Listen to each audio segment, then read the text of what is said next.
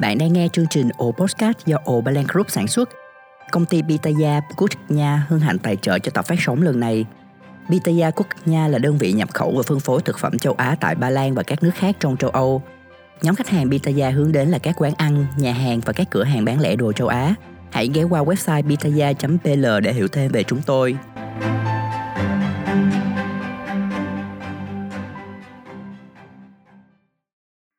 Chào mừng mọi người đến với chương trình The Measure of Success, thước đo của thành công.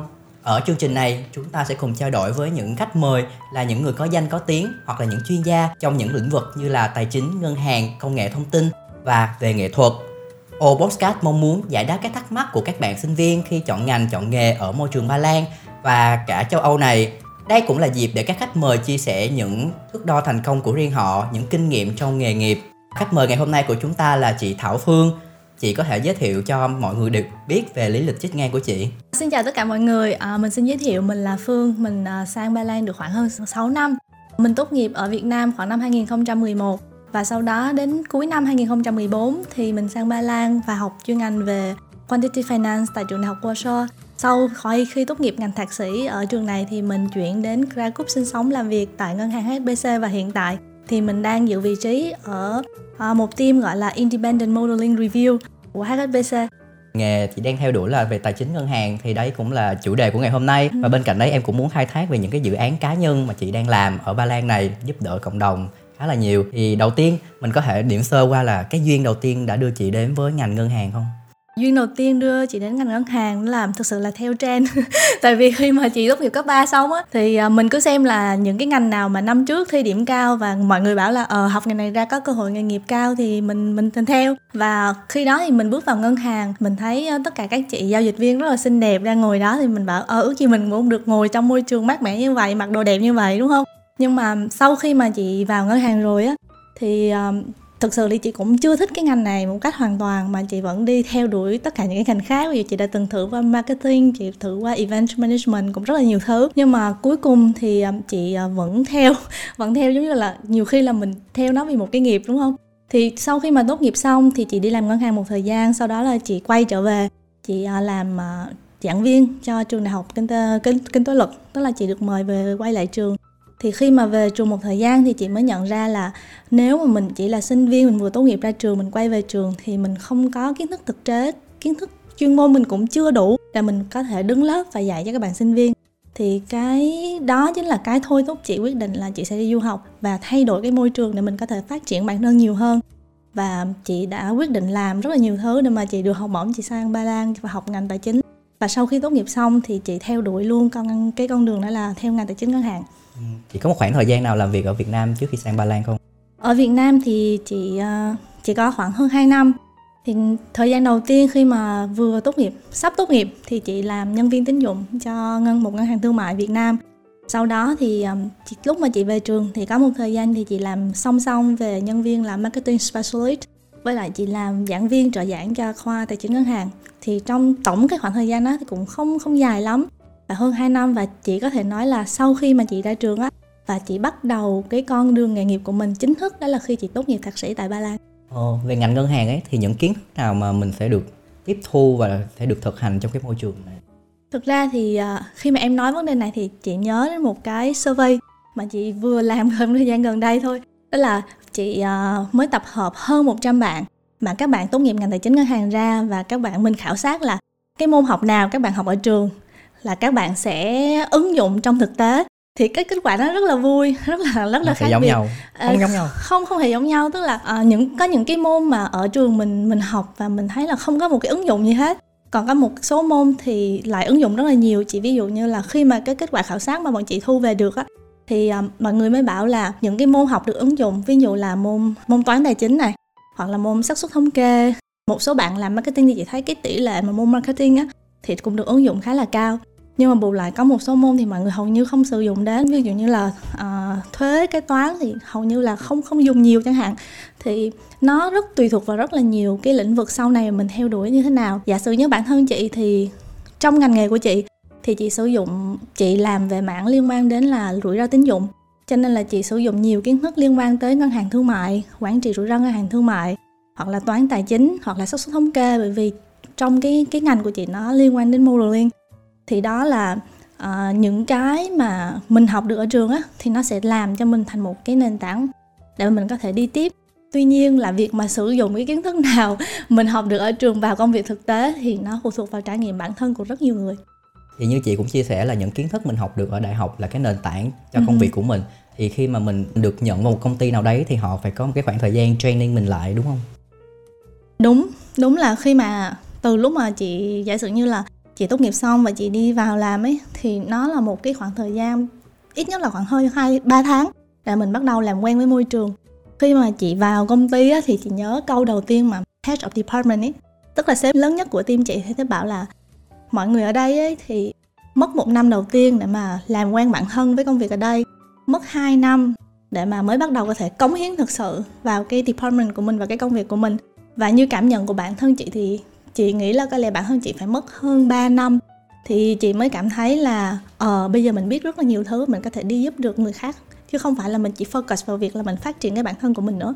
Thì em thắc mắc là chị có gặp một cái sự khó khăn nào với công việc đầu tiên khi mình tìm kiếm cái công việc đầu tiên này không?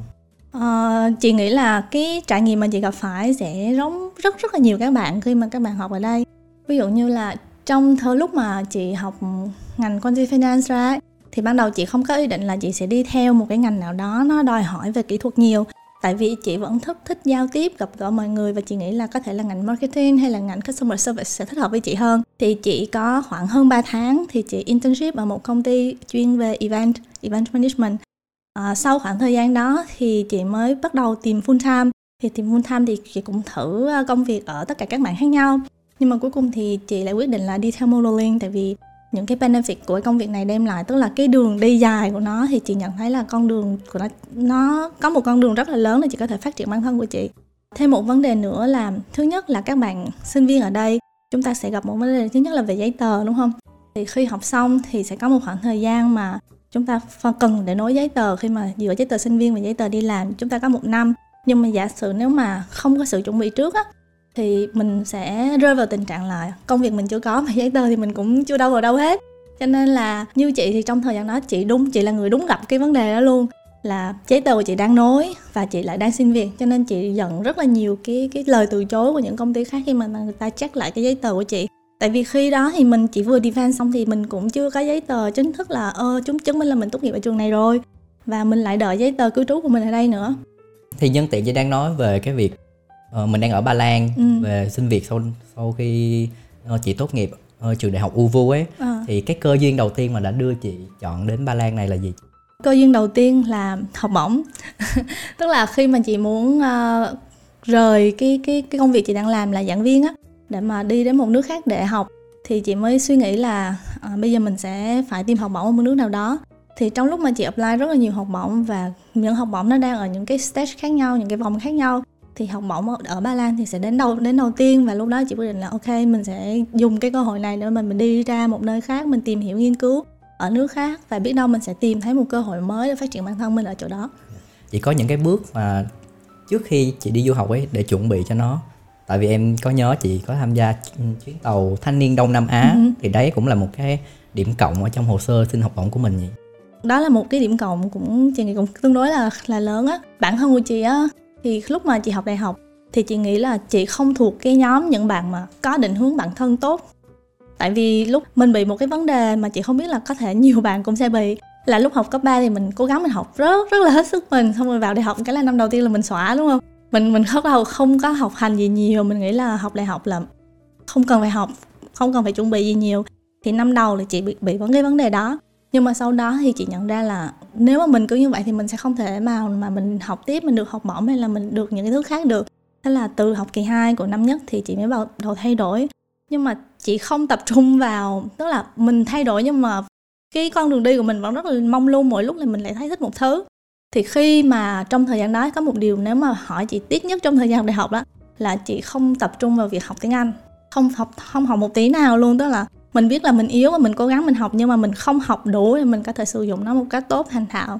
Thì sau khi mà chị tốt nghiệp đại học và chị quyết định là chị phải đi du học, thì chị dành thời gian hoàn toàn trong khoảng hơn 4 đến 5 tháng gì đó để chị học tiếng Anh. Dĩ nhiên lúc đó chị vẫn phải đi làm, thì buổi tối về chị học tiếng Anh, thì trong khoảng thì đạt được IELTS đủ điều kiện. Sau đó thì chị apply và chị đi học. Và chị cũng khi mà bắt đầu cái ý định đi du học thì chị sẽ tìm hiểu tất cả những cái thông tin, là ví dụ để làm một cái hồ sơ học bổng thì mình cần những cái gì. Thì chị thấy là có một mục rất quan trọng là những cái social activities đó, của mình nó cần phải outstanding, nổi bật. Thì về mặt academic thì lúc đó chị cũng đã có một số thành tích nhất định. Ví dụ như là chị được giải 3 về nghiên cứu khoa học của sinh viên toàn quốc chẳng hạn, hay là giải nhất về nghiên cứu khoa học ở một hội thảo. Và điểm học của chị cũng là tốt nghiệp loại giỏi. Và những cái đó thì chị nghĩ là ok, mình có thể chấp nhận được. Nhưng về mảng hoạt động thì mình thiếu. Thế là chị mới quyết định là vừa hay lúc đó là cái chương trình mà Tàu Thanh niên Đông Nam Á là đang tuyển người. Chị quyết định là ok, apply lên một cơ hội rất là tốt và mình làm đẹp hồ sơ của mình. Là may mắn là chị cũng được chọn. Và sau khi mà chị đi chương trình đó về á, thì chị apply học bổng và chị được học bổng và chị đi ngay tiếp sau chương trình đó. Thế là chắc trước khi đặt chân đến Ba Lan thì chị chưa có một cái hình dung gì về con người Ba Lan hoặc là văn hóa ở đây. Thì cái kỷ niệm đầu tiên mà khi chị đặt chân xuống đất Ba Lan này là gì? Chị thấy so với những cái bạn mà sang Ba Lan sau ấy, thì chị không có sự chuẩn bị tốt bằng các bạn khi mà sang Ba Lan sau. Thì chị thấy các bạn sang sau thì rất là giỏi, càng trẻ thì các bạn càng giỏi, càng năng động. Thì lúc mà chị sang Ba Lan thì lúc đó là chị vừa ở Nhật về, chị vừa ở Tokyo về, đúng không? Thì chị rất là expect là mình đi đến một nước nó phát triển hơn Việt Nam, thì nó sẽ có nhiều tòa nhà cao tầng hơn, cuộc sống nó sẽ nhộn nhịp, đông đúc, vui vẻ hơn. Nhưng khi vừa chị đặt chân xuống sân bay Soban ở Warsaw, chị bảo sao mà nó khác hoàn toàn so với tưởng tượng của mình như vậy. Xong rồi mình bảo là không biết là sự lựa chọn này là có đúng hay không. Nhưng mà dần dần về sau khi mà chị ở đây thì dần dần chị yêu cái cuộc sống ở đây nó chậm rãi hơn. Nó giúp chị có thời gian nhìn nhận lại bản thân hơn, cũng như là cởi mở hơn, chia sẻ với mọi người nhiều hơn. Chị cảm giác là ở đây thì chị nhìn thật vào cái giá trị bản thân của mỗi người hơn so với cái cuộc sống nhộn nhịp và nhìn vào bề ngoài mà khi chị ở Việt Nam. Thì sau 6 năm ở Ba Lan này thì chị cảm nhận gì rõ ràng hơn về văn hóa và con người Ba Lan hơn không? Câu hỏi này hơi khó trả lời ha. Nhưng mà khi mà hơn 6 năm ở Ba Lan ấy, thì chị có cảm nhận là đây chính là cuộc sống mà ngày xưa mình nghĩ là mình muốn tìm kiếm.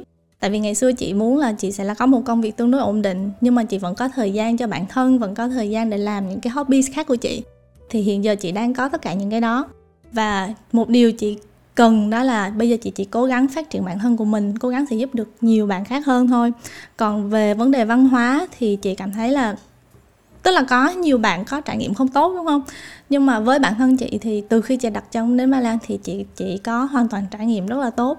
Kể cả khi mà chị đi về những vùng quê, những vùng núi và chị ở rất là lâu, và chị chơi với những người, không phải là chơi mà gọi là giao tiếp với những người dân địa phương á. Kể cả những ông cụ bà 70-80 tuổi thì mọi người đều rất là thân thiện. Và chị chưa hề gặp bất cứ một cái trường hợp nào mà liên quan đến vấn đề phân biệt chủng tộc hay là kỳ thị, bởi vì chị không nói tiếng Ba Lan tốt, hay là chị hoàn toàn sử dụng nhiều tiếng Anh chẳng hạn.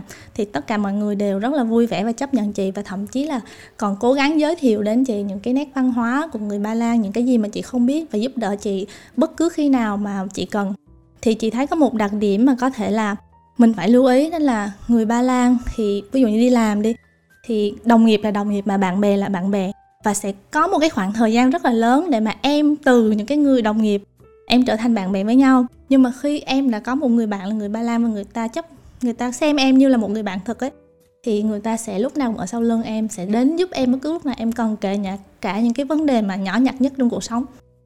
Nhưng mà em tò mò là ngôn ngữ Ba Lan có phải là cái rào cản dành cho chị, ở bản thân chị nhận xét không? Hay là nó cũng là rào cản đối với một số bạn sinh viên khác ấy, nhưng mà em không biết ở cái cạnh chị có cảm thấy điều đấy. Thực ra thì chị nghĩ là trải nghiệm của chị cũng sẽ giống như các bạn khác thôi. Tại vì chị là người nói tiếng Anh, chị sang đây học tiếng Anh, và trong khoảng thời gian dạy là sinh viên thì chị không hề học tiếng Ba Lan. Và đến bây giờ thì chị vẫn còn đang học tiếng Ba Lan. Thì chị nghĩ vấn đề là nó sẽ đến từ hai phía. Giả sử như em muốn tiếp cận với cái nền văn hóa đó thì tư duy em phải mở. Em phải sẵn sàng chấp nhận là người ta có những cái tốt và những cái xấu. Cũng như về phía người ta thì mình đến từ một nền văn hóa khác, thì người ta cũng phải chấp nhận là mình có những cái tốt và những cái xấu. Và vấn đề là mình chấp nhận lẫn nhau, mình nhìn vào cái mặt tốt của nhau, và mình hiểu là tại sao người ta cư xử cái mình cho là xấu có thể nó không xấu trong nền văn hóa của họ.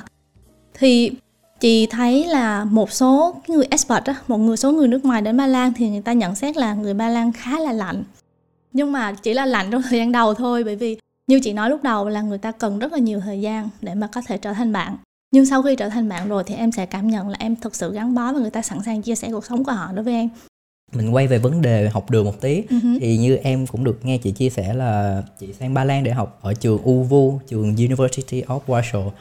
Thì chị có cảm thấy là cái việc bằng cấp hay là trường học nó là một cái tiêu chí đặt ra đầu tiên khi mà các bạn sinh viên ứng tuyển xin việc không? UW cũng là một trong những trường khá là danh tiếng của Ba Lan ấy. Chị thấy là nó cũng sẽ đúng một phần với một số ngành nghề.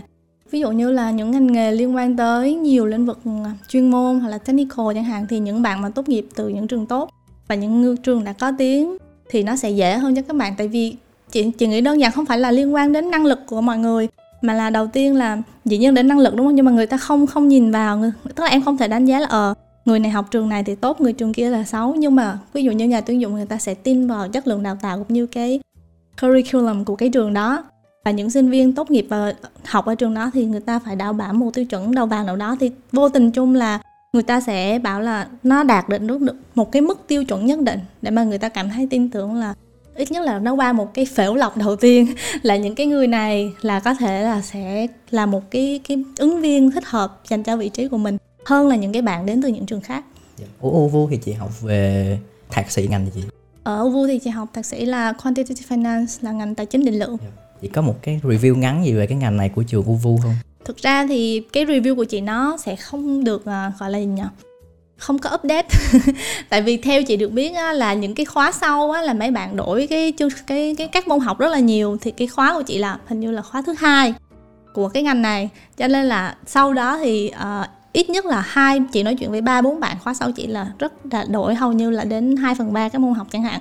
Tuy nhiên có một điều chị có thể nhận xét là chị thực sự là khi mà chị đi làm thì chị dùng những cái kiến thức mà chị học được lúc chị đang học ở thạc sĩ. Ví dụ như chị đang làm về credit risk thì trong cái curriculum của chị ấy, thì nó có một cái môn học là risk management, nó chia ra step 1, step 2. Thì chị không hiểu sao lúc đó thì chị rất là thích cái môn học làm credit risk management, được dạy bởi một thầy, chị nhớ là thầy đó cũng đang làm ở một cái bang nào đó nhưng giờ chị không nhớ chính xác. Thì chị rất là thích môn học đó vì chị rất là thích thầy đó. Thế là end up như thế nào thì cuối cùng khi mình tốt nghiệp xong thì chị cũng đi theo về mảng credit risk management. Chị có thể nói thêm về cái ngành chị đang làm, quản trị rủi ro? Thực ra nói về quản trị rủi ro thì nó sẽ rất là rộng. Chị có thể nói một cách ngắn gọn là cái ngành quản trị rủi ro của chị thì chị thiên hướng về modeling. Thì trong modeling thì người ta sẽ chia ra làm rất gọi là có ba lines of defense ấy. Thì chị nằm ở cái second line of defense. Thì cái nhóm đầu tiên tức là những người mà sử dụng model trong cái công việc hàng ngày của họ, hoặc là những người mà developer xây dựng nên cái model đó, thì chị nằm ở cái nhóm thứ 2. Thì chị sẽ là những người review cái model đó, so sánh nó với lại là những cái tiêu chuẩn của cái regulators hoặc là những cái standards, gọi là những cái tiêu chuẩn nội bộ của trong ngân hàng, và đánh giá xem là ngân hàng cái model đó nó có gọi là compliant với tất cả những cái tiêu chuẩn đó hay không, và cái model này nó có đủ tốt để mà đánh giá được cái rủi ro của một cái ví dụ như một cái portfolio. Chị làm về modeling thì chị nằm ở cái second line of defense. Thì đối với những bạn nằm ở first line of defense thì những bạn nó sẽ là những người ví dụ như làm sử dụng model này, hoặc là những bạn mà develop model, monitor cái model đó, có cái performance của cái model đó có tốt hay không. Thì đến cái công việc của chị thì chị sẽ làm hết tất cả mọi thứ, sẽ liên quan đến việc là kiểm tra model đó, dựa vào chị kiểm tra từ việc data, kiểm tra từ model performance như thế nào, kiểm tra nó không có comply so với cái internal, cái là các tiêu chuẩn nội bộ ngân hàng hay không, và cũng như là các tiêu chuẩn được định ra bởi regulators hay không. Và sau đó là bọn chị sẽ đưa ra là cái rating của cái model này như thế nào, có nên tiếp tục sử dụng model này hay không, và nếu tiếp tục sử dụng thì cần lưu ý những cái điểm nào. Thì đó chính là cái công việc của chị. Thì công việc của chị nó sẽ đòi hỏi em sẽ có nhiều kiến thức, một xíu về data này, kiến thức về statistics, và quan trọng hơn là chúng ta phải biết và update liên tục những cái regulations mới của những cái regulators. Thì cũng như chị đã chia sẻ, chị hiện tại đang làm ở công ty ngân hàng của HSBC ở Krakow. Thì chị có những cái trải nghiệm gì về cái môi trường làm việc hoặc là văn hóa của công ty hay ho mà có thể chia sẻ với tụi em? Như bản thân của chị thì chị cảm thấy khá là ổn với cái môi trường làm việc của mình đó. Đầu tiên khi mà chị vào ấy thì chị gặp một vấn đề, đó là mình cảm thấy là không gần gũi được với tất cả mọi người á. Nhưng mà về sau thì chị phát hiện ra là cái bản thân, cái vấn đề nguyên nhân cốt lõi là đến từ chính cái bản thân mình ấy. Khi mà mình cởi mở, mình chia sẻ ra với mọi người thì mọi người mới biết là mình đang nghĩ gì và mình cần cái gì. Và một điều chị thấy là nó thay đổi cái mindset của chị ở một vấn đề là ngày xưa khi mà mình không biết cái gì á thì mình sẽ cứ cố gắng làm tất cả mọi thứ để mình trả lời, xong rồi khi mà người ta hỏi là mình ngại, mình cứ cố gắng là lấp liếm che giấu nó đi. Nhưng mà khi mình làm trong môi trường này thì mình phải mở, và nếu mình không biết thì cứ bảo là tôi không biết, hoặc là tôi có thể là tìm hiểu cái này ở đâu, thì mọi người sẽ tận tình chỉ dạy cho em. Với lại là với một đặc điểm như công việc của chị á thì bọn chị phải update những cái regulations liên tục. Và điều mà em không biết một cái regulation mới nó rất là hiển nhiên. Có thể là cái regulation đó chị biết nhưng sếp chị không biết chẳng hạn, thì bọn chị rất là thoải mái để mà trao đổi lẫn nhau và làm thế nào để mà cái chất lượng, cái đánh giá mô đồ của mình một cách tốt nhất. Chị thấy như thế nào giữa cuộc sống ở Krakow và nó khác gì so với ở Warsaw không? Chị nghĩ là khác. Cũng khác. Mỗi người sẽ có một trải nghiệm khác nhau đúng không? Ví dụ như khi chị ở Warsaw thì cuộc sống của chị nó thiên về chị là sinh viên, chị đi chơi và biết được với nhiều bạn bè và cuộc sống nó có phần sôi nổi hơn. Thì khi chị chuyển đến Krakow thì lúc đó chị đi làm, lúc đó chị đã có gia đình riêng, thì cuộc sống nó có phần nhẹ nhàng và bình lặng hơn. Và chị nghĩ ở Krakow thì cái nhịp sống nó sẽ chậm hơn một xíu so với Warsaw về mặt bằng chung, và đó là nhận xét của không chỉ riêng chị mà cũng của rất là nhiều người. Và Krakow đối với chị thì chị cảm thấy nó gần gũi, nó giống như là một ngôi nhà hơn so với một thành phố năng động hiện đại như Warsaw. Hồi nãy chị có chia sẻ là sau khi tốt nghiệp thạc sĩ ở trường UW, chị gặp cái sự khó khăn về giấy tờ, trục trặc này nọ, xong rồi chị cũng mất một khoảng thời gian để kiếm được công việc ở Krakow, để xong rồi chị sẽ chuyển cái môi trường sống của mình luôn ấy. Thì em nghĩ đây là một câu chuyện cảm hứng khá là hay để giúp các bạn sinh viên tự tin hơn ấy, thì chị có thể giúp em chia sẻ thêm về cái vấn đề này không? Chị nghĩ là khi mà mình tốt nghiệp đúng không, thì cái việc mà mình nộp đơn xin ứng tuyển này nọ và mình bị từ chối nó rất là bình thường. Chị có một người bạn đó hiện giờ đang làm cho Amazon. Thì ngày xưa lúc mà bạn thực tập ấy, bạn không xin được bất cứ một nơi nào cả, bạn bị từ chối đến 40 lần. Đó, thì em nghĩ là cái việc mà em bị từ chối khi mà em đi ra trường thì hãy chấp nhận đó là một việc rất là bình thường. Có thể là em có một cái điểm gì đó không phù hợp với công việc đó, hoặc là bản thân em chưa đủ ở một cái khía cạnh nào đó thôi là công việc đó, hoặc là công việc đó không cần em, những kỹ năng của em không match với công việc đó, chứ không phải là em không giỏi.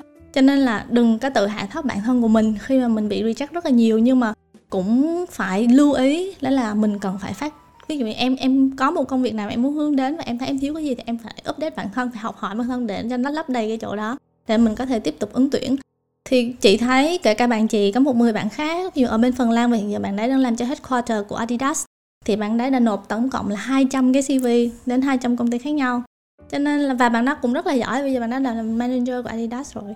Cho nên là cái việc mà em xin việc không xin việc nó sẽ thử thách cái thần kinh của em rất là nhiều đúng không? Nhưng mà cứ từ từ bình tĩnh và trao đổi với những người mà đã có kinh nghiệm, đã có network ở những cái vị trí khác nhau thì nó sẽ giúp em rất là nhiều. Thì chị thường dùng cái kênh nào, một cái công cụ nào để tìm kiếm việc, cụ thể là ở Ba Lan ấy? Chị thấy ở Ba Lan thì mình có thể dùng LinkedIn này, mình cũng có thể dùng là Prasui, hoặc là mình cũng có thể là xem trên Indeed. Còn khi mà em đã được mời đi phỏng vấn hay là em muốn tham khảo mức lương này nọ thì em có thể xem thông tin ở Glassdoor. Có một cái là chị có thể chia sẻ cho em về cách deal lương với các nhà tuyển dụng không? Về cách deal lương của nhà tuyển dụng đó, đầu tiên là em phải biết là vị trí công việc đó với các skills đó thì thông thường là nó sẽ yêu cầu cái mức lương khoảng bao nhiêu.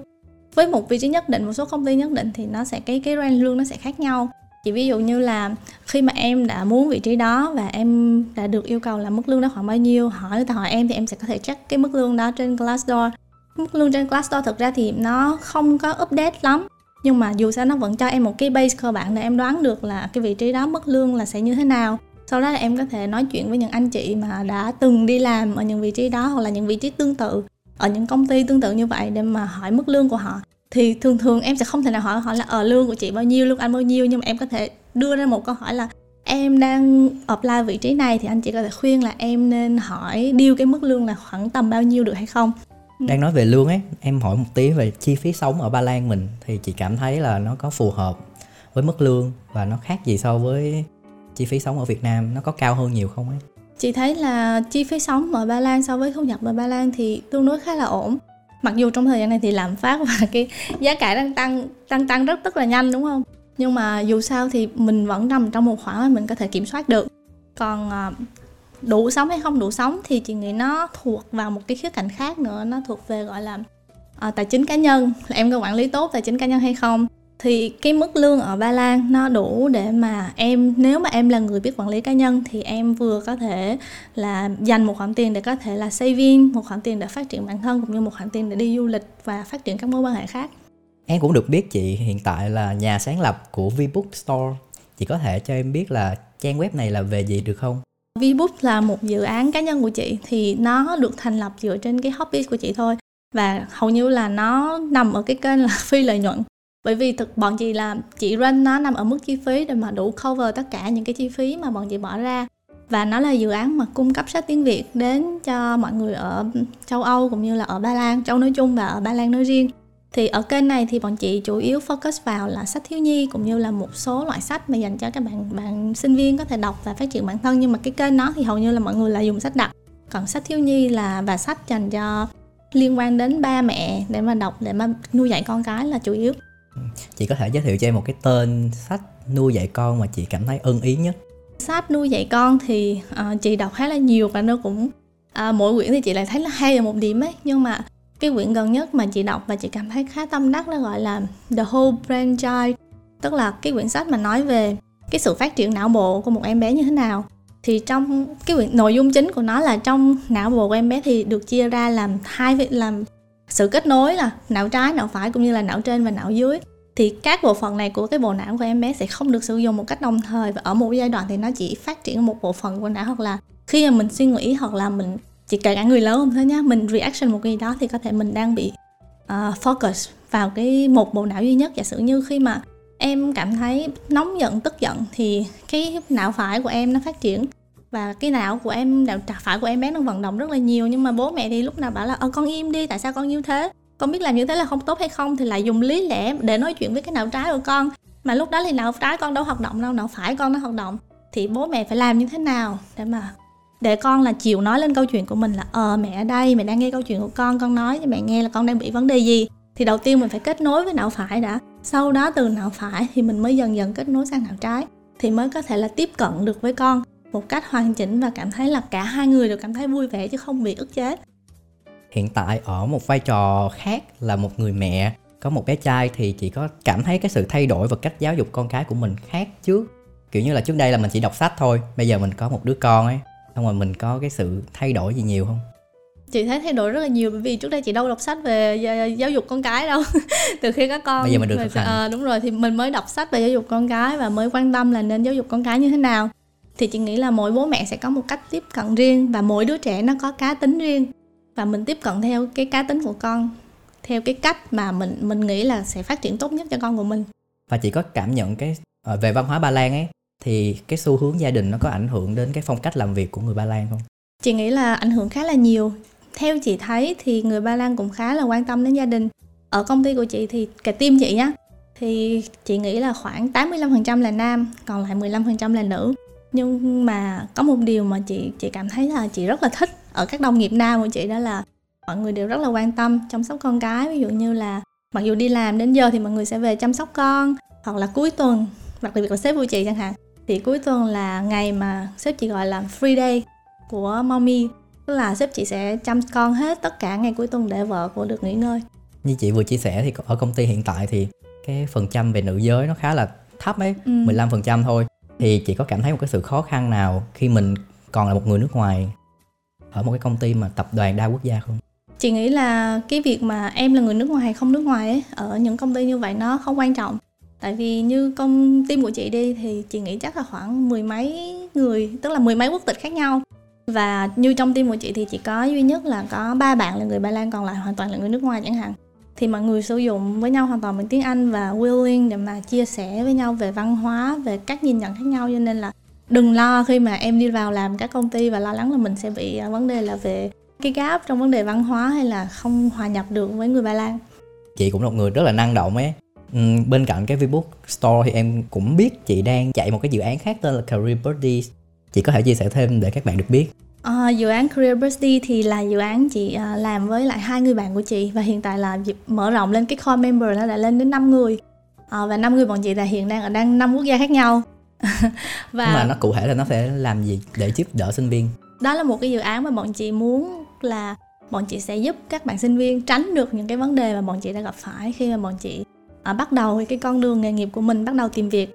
Thì với dự án này thì đầu tiên là bọn chị sẽ mong muốn sẽ đưa đến cho các bạn cái nhìn đó là về tất cả những cái ngành nghề ở những lĩnh vực khác nhau.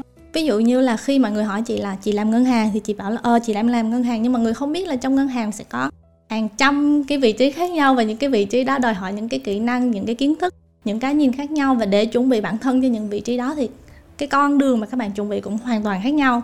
Đó, thì bọn chị sẽ đưa ra những cái nhìn như vậy ở những ngành nghề. Và ví dụ như có những ngành nghề đang hot hiện nay, ví dụ liên quan tới Big Data hoặc là Business Intelligence chẳng hạn, Data Analyst, thì với Career Buddy các bạn sẽ có những cái nhìn sâu nhất về những cái con đường nghề nghiệp, những cái khóa học, và cả những cái người là những anh chị đã làm trong những lĩnh vực đó sẵn sàng lắng nghe, giải đáp thắc mắc cho các bạn, cùng với các bạn chuẩn bị có thể xem qua CV của các bạn, chuẩn bị những cái mock interview với các bạn, và cùng các bạn đồng hành trên cái con đường mà các bạn tìm cái nghề nghiệp các bạn mong muốn. Em thấy một cái điểm sự tương đồng ở đây giữa cái dự án của chị và dự án của Podcast ấy, và chương trình này cũng là về thước đo thành công, là cũng giúp các bạn sinh viên tìm ra được cái ước mơ, cái nghề nghiệp, và sau đấy là đi chọn theo cái hướng mà các bạn ấy đã xác định. Thì trong tương lai gần mình có thể là một cái đối tác. Chị nghĩ đó là một ý tưởng rất là hay. Tại vì muốn đi xa thì phải đi cùng nhau, đúng không? Dạ. Đối với chị, chữ thành công nghĩa là gì? Đối với chị, chữ thành công là một từ mà người ta hay sử dụng, nhưng mà đối với chị thì thành công nó khá là trừu tượng, và nó cần phải được đo ở các thang đo khác nhau. Giả sử như đối với một người ta chỉ có một công việc bình thường, một gia đình bình thường, nhưng mà khi em hỏi là người ta có thành công không, người ta bảo là người ta cảm thấy người ta đã thành công rồi. Thì thành công có 2 phương diện. Nếu mà đánh trên cái thước đo của xã hội hiện giờ thì người ta hay đánh giá thành công bằng việc là em đang ở vị trí nào, tiền em kiếm được mỗi tháng bao nhiêu. Nhưng mà với bản thân chị thì thành công nó nằm ở mức là chị đang hài lòng ở mức độ nào đối với cuộc sống của mình. Thì nó sẽ có đo trên những cái thước đo khác nhau. Ví dụ như là về công việc, hiện tại chị có happy với nó hay không, về đời sống tinh thần của chị có đang ổn hay không, về cuộc sống cá nhân, về gia đình của chị có ổn hay không. Thì chị sẽ dùng những cái thước đo đó để mà chị đánh giá là chị có đang thành công, có đang hạnh phúc hay không. Nếu trên một cái thước đo từ 0 đến 10 ấy, và một cái điểm trung bình để đánh giá về công việc, sức khỏe, kể cả vật thể chất và cả tinh thần, và những cái hoạt động dành cho cộng đồng ấy, thì chị nghĩ mình đang ở con điểm nào? Thứ nhất là liên quan tới thể chất thì chị nghĩ chắc là chị đang ở mức 5 đến 6 điểm thôi.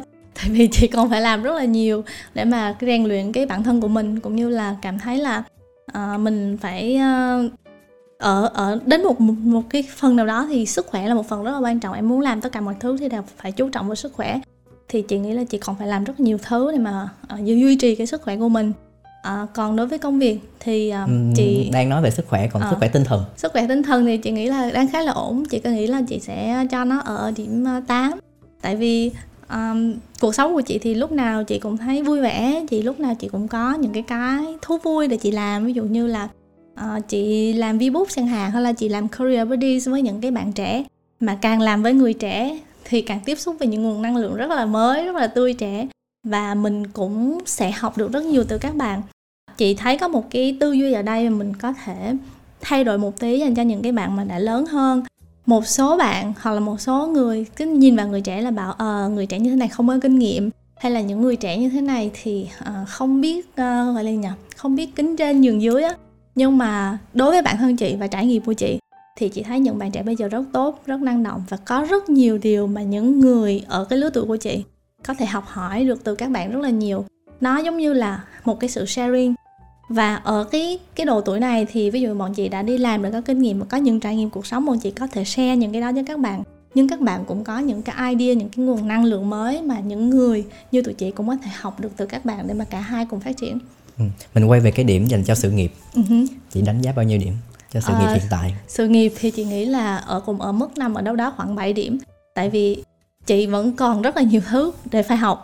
Thì bản thân của chị vẫn, tức là ở công việc này thì chị vẫn phải học liên tục. Ví dụ như là regulations mới ra thì chị vẫn phải học, đúng không? hoặc là những cái ngôn ngữ lập trình mới mà model trong ngân hàng không sử dụng ngôn ngữ cũ mà phải thay bằng một ngôn ngữ mới, thì bọn chị vẫn phải tiếp tục học ngôn ngữ mới. Cho nên là chị nghĩ là cái sự nghiệp sẽ khó để đạt được cái mức thang điểm tuyệt đối.